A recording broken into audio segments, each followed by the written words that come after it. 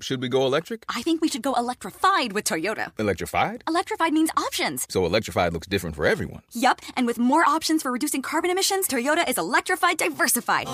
Learn more about our Beyond Zero vision for the future at toyota.com/Beyond Zero. Should we go electric? I think we should go electrified with Toyota. Electrified? Electrified means options. So electrified looks different for everyone. Yup, and with more options for reducing carbon emissions, Toyota is electrified diversified.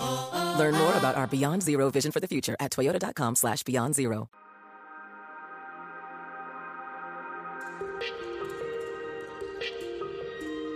As the old adage goes, change is the only constant. This season has looked intimately at some of the sectors that most need change, like education and aviation, and we'll soon explore more. But this episode, we're thinking not just about one industry or one business, but the evolving nature of business itself. We've entered an era where it's not surprising to hear a tech CEO like Mark Benioff say, we need a new capitalism that is more fair, more equitable, more sustainable. And more companies are harnessing their power to make social change. And it's leading to better company culture, which in turn boosts attracting top-tier talent. The mindset shift comes at a time when we're all grappling with big changes, like lingering issues around COVID, inflation, global economic turmoil, and more. And people are rightly demanding more from their employers. It all adds up to a crucial moment where businesses have to deliver on their promises to be socially progressive, if not for the sake of ethics, then for the sake of being ahead of the competition. I'm Caroline Modaresi-Tehrani. This is American Metamorphosis. I was the first full-time traveling mental skills, mental health consultant hired in the NBA. My name's Don Kalkstein. I'm the director of mental skills and mental health for the Dallas Mavericks. So what does that mean to be the director of mental skills and mental health for an NBA team? Primarily, my responsibility is to, number one, oversee all the mental health needs from a player and coaching perspective. Now it's opened up all the way to the umbrella of basketball operations. So whatever our people might need or our family might need, they would come to me for the assistance. And then the other side of it is a performance side, and I'm in charge of overseeing performance-based programs for our athletes. Walk me through a typical session. What are the kind of questions that you ask players? Like, what is it you're trying to achieve from each session? Well, to start out, Caroline, the way I operate, my sessions, so to speak, aren't sessions. We've tried to eliminate that type of definition because it conjures up, I think, people laying down, on their couch or coming in and, exposing what they did when they were 8 years old and how that, changes how they do now. So we try to use a little more of an open dialogue, and that would be a chat, so to speak. Let's have a chat. Don Kalkstein, or DK, as he's known to his players, has been at the forefront of mental health in basketball for more than 2 decades. He has led a transformation within the industry, allowing for vulnerability in the game. For a long time, certainly as I was growing up, there would have been no way that an athlete would have looked into the camera and talked about their mental health. They were untouchables. Whereas today, I feel like it isn't something that would be considered outlandish or unusual in any way. And that seems to be a mark of enormous progress. Back in the 80s and the 90s, you wouldn't hear an athlete talk about his mental health. And I think you were right. I think the vulnerability and identifying a weakness, I don't know that society at that particular point was ready to hear that our superheroes were human. The evolution was more of a backdoor approach where the mental skills people were teaching management techniques of particular items. Let's say we'll use very simple ones of anxiety or fear or doubt to athletes to optimize their performance on a consistent level. And I think from that point, the athletes then started to open up a little bit and talk more about where did this anxiety come from. And then we started to see there was a need of more qualified clinicians to handle those particular items. No longer was it just identifying particular management techniques for them to perform, but it was more, okay, let's talk about some of these things that have been going on for a long time that have been an obstacle or debilitating them as either a person and or an athlete. Basketball's collective transformation around mental health started with a single phone call when DK was working in baseball. I'll never forget getting off the subway to go to Yankee Stadium, and I saw on my phone that I had a phone call, missed call, and I didn't think anything of it and went about my day and listened later to my voicemail message. It was like, hey, this is Mark Cuban. I started laughing. I'm like, yeah, right. Mark Cuban's calling me. Sure. Which one of my friends was making some sort of a prank? But the call was very real. Cuban had a clear vision for his Mavericks, and he wanted DK to help him execute it. When I spoke with Mark, one of the things he talked about was, how do I find a way to give our athletes a competitive edge? The Mavericks stumbled onto a notion that today permeates much of business, well beyond the NBA, that to get the best out of people, companies need to truly invest in them, not just pay lip service to the idea. Today, many athletes are encouraged to speak openly about their struggles with mental health. In fact, the Chicago School of Psychology wrote that NBA players may have done more than any other group to raise awareness about mental health. For the Mavericks, investing in people has been a highly successful endeavor. They captured their first championship back in 2011. What was it that you think Mark Cuban saw early on about how valuable having a mental skills professional such as yourself would be to enhancing the competitiveness of his team? He looked at, mental skills training, performance training as a skill set that could optimize these players and allow them to perform more consistently. And then that morphed us into talking about there's so many things going on off the court that, we're not aware of. And how do we find somebody that could tap into that and assist them or get them assistance and still keep it very confidential? And when you have a better sense of a holistic and healthy approach, you are a better person, which makes you a better husband, a better father, a better teammate, a better worker. Less days are missed. Productivity goes up. And everybody benefits from it, not only the ownership and the bottom line, but just the culture and the environment that we work in. You were the first mental skills coach for the NBA. Fast forward 20 years later, basically, or thereabouts. How many NBA teams have a mental skills coach today? So what's really cool is that the NBA had put in a mandate a couple years ago that a mental health person has to be available, which was great, like super awesome. That's a huge sea change. Huge. You're asking people to be really vulnerable. So how do you get players to trust you? Many of them have told me, point blank, I don't trust people like you. And I said, look, I don't see why you would. I mean, you don't know me. I don't know you. It just takes time. And as you know, in relationships, trust takes time. I'm not in a hurry.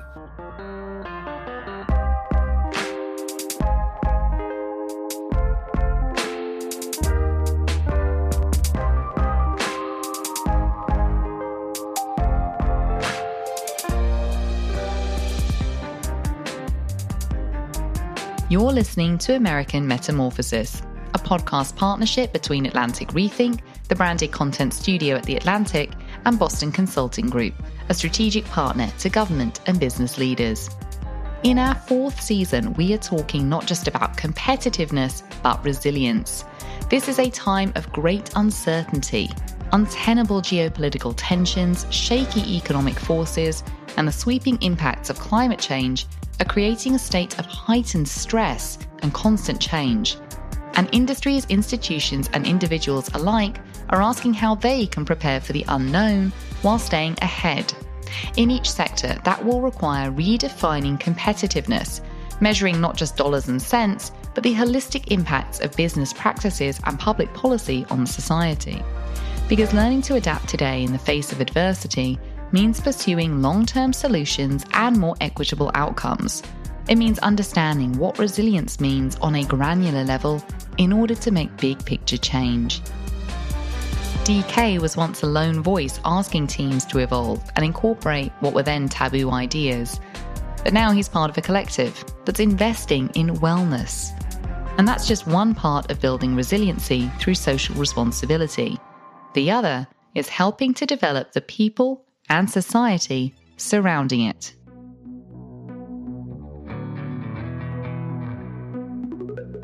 So when I was growing up, my dad worked at paper plants, and he would come home and talk about work at the dinner table. And he would talk about things like wastewater. He would talk about efficiency and reducing power needs. And in the 1980s and 1990s, he wasn't using the term corporate social responsibility. This was just what you did. You tried to make the paper plant more efficient. You tried to have cleaner operations. And that was just part of business. I'm Tim Hubbard, and I'm an assistant professor of strategic management at the University of Notre Dame. So what is strategic management? Strategic management is looking at how companies are run from the executive level. So specifically, we look at chief executive officers and boards of directors. Much of Tim's research zeroes in on how executives' commitment to corporate social responsibility affects their company, broader society, and their own careers. So corporate social responsibility, or CSR, is investment choices that are made by companies that serve a purpose that could be beyond just financial. So it could be societal choices. It could be investments in the community, environment, product, safety, diversity, etc. I feel like today we hear a lot more about ESG than we do about CSR. Are they one and the same? Are they different? So ESG is environmental, social, and governance. When we look at it from a scientific perspective, I consider them to be the same thing. Back in 2017, Tim published a startling paper on the topic. So we looked at a sample of S&P 500 companies and how CEOs that are leading those companies chose to invest in corporate social responsibility. And we wanted to understand whether or not investing in CSR would lead a CEO to be dismissed. Are these investments viewed by the board of directors as positive for the company or negative towards the company?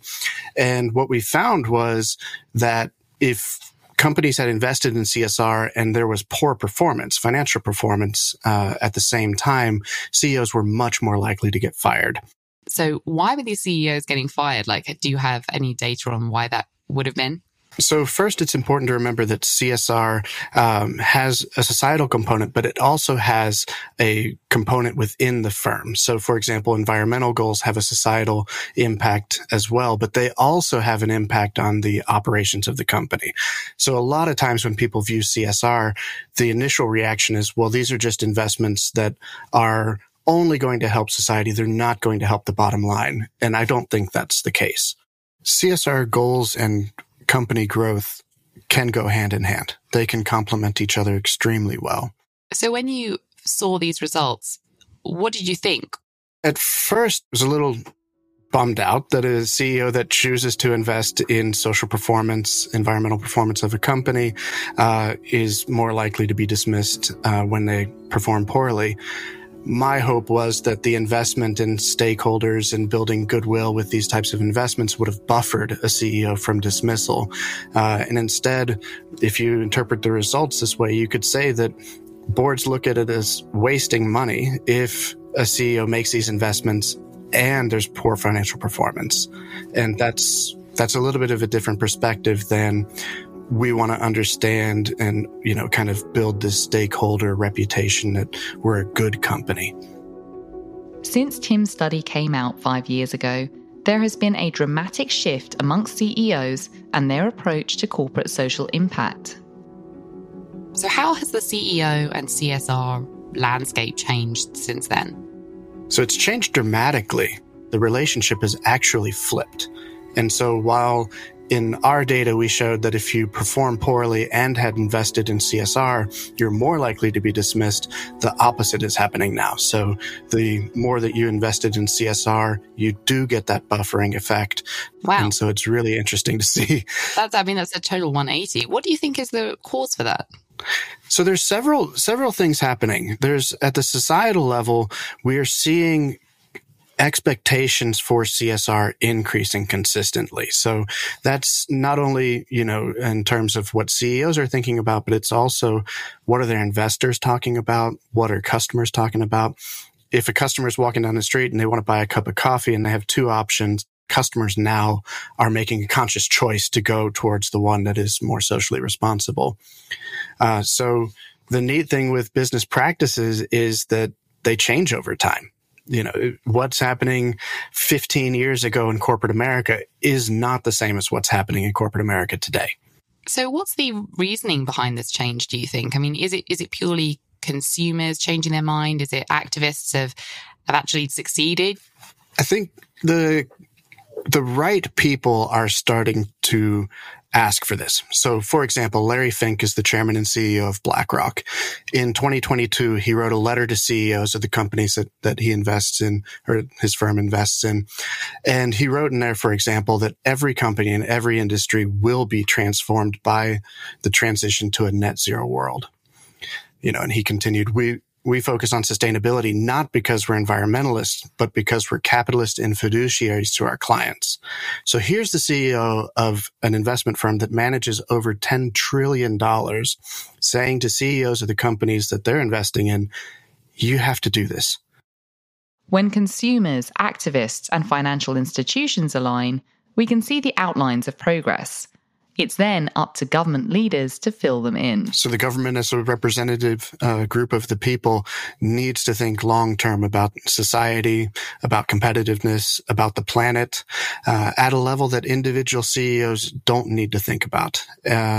When companies are making choices and making decisions that go counter to societal goals, that's when the government can and should step in order to make sure that their choices are aligning with societal needs.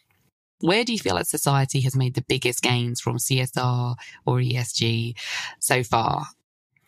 I think the biggest gains have been on the environmental side. I think we have a lot of space still to grow and be better at it. But companies have been very clear to see changes in environmental impacts.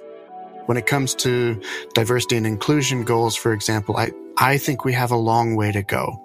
If we look at boards of directors, if we look at top management teams, if we look at chief executive officers, we don't have enough diversity in these roles. And so if we don't have the diversity at the upper echelons of an organization, how do we expect companies to have good, strong diversity at the lower levels of organizations? I think that people aren't trying enough to find the right people. And so this is one of the biggest areas of opportunity, I think, for corporate America in the next 5 years. This is something that can be done quickly because boards will turn over, and every time they turn over is an opportunity to change the makeup of the board.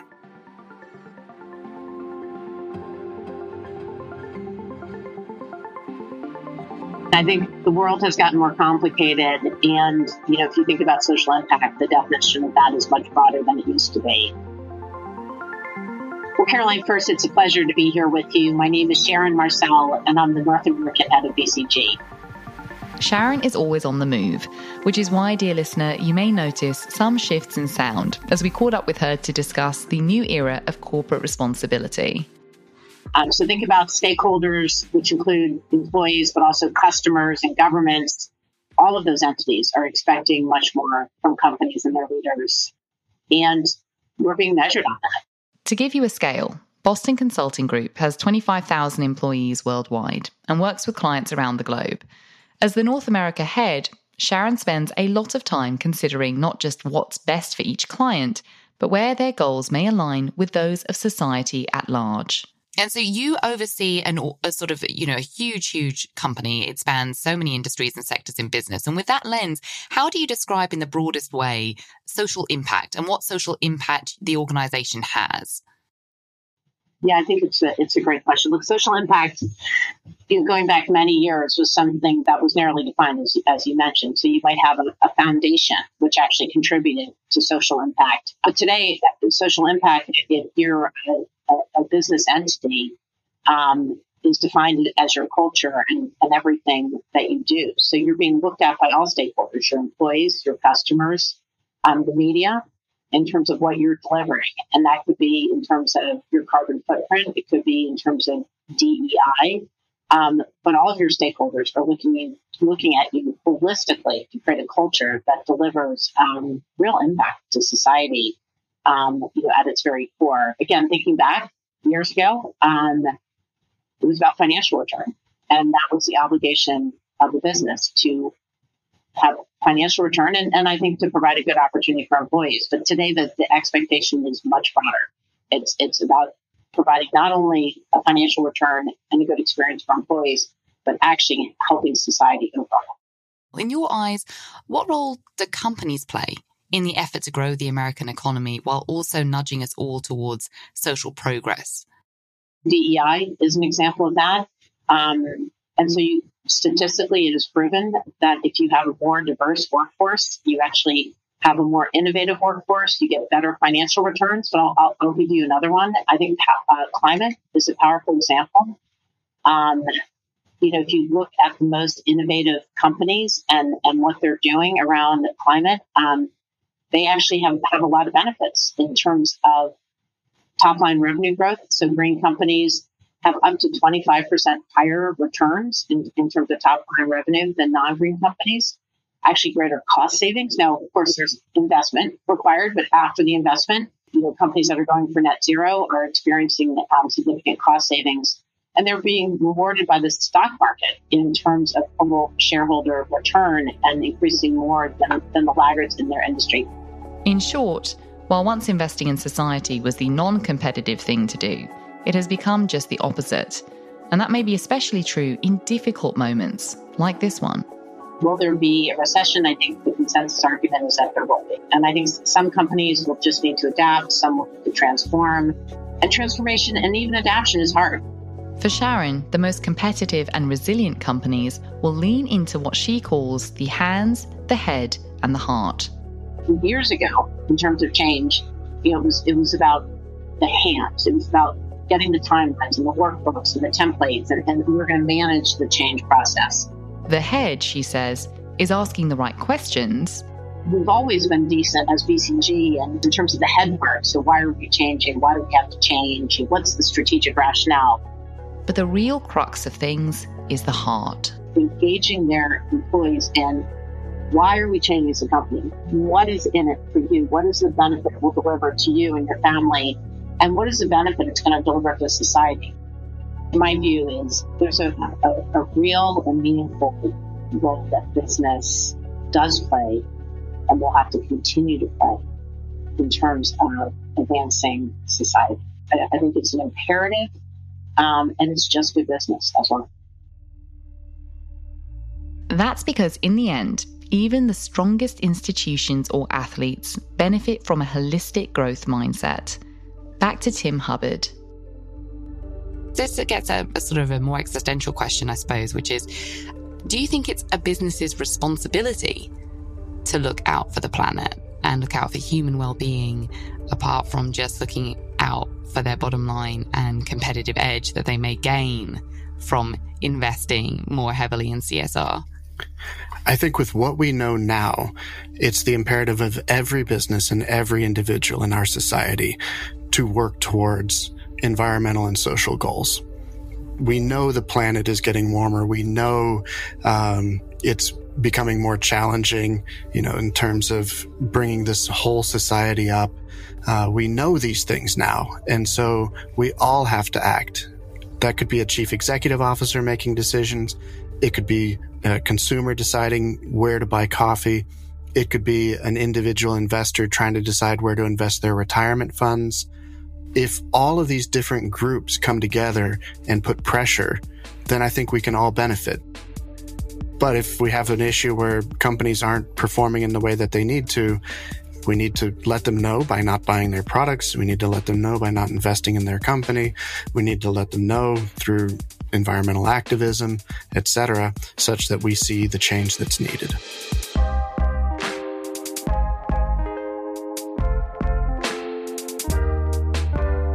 You've been listening to American Metamorphosis.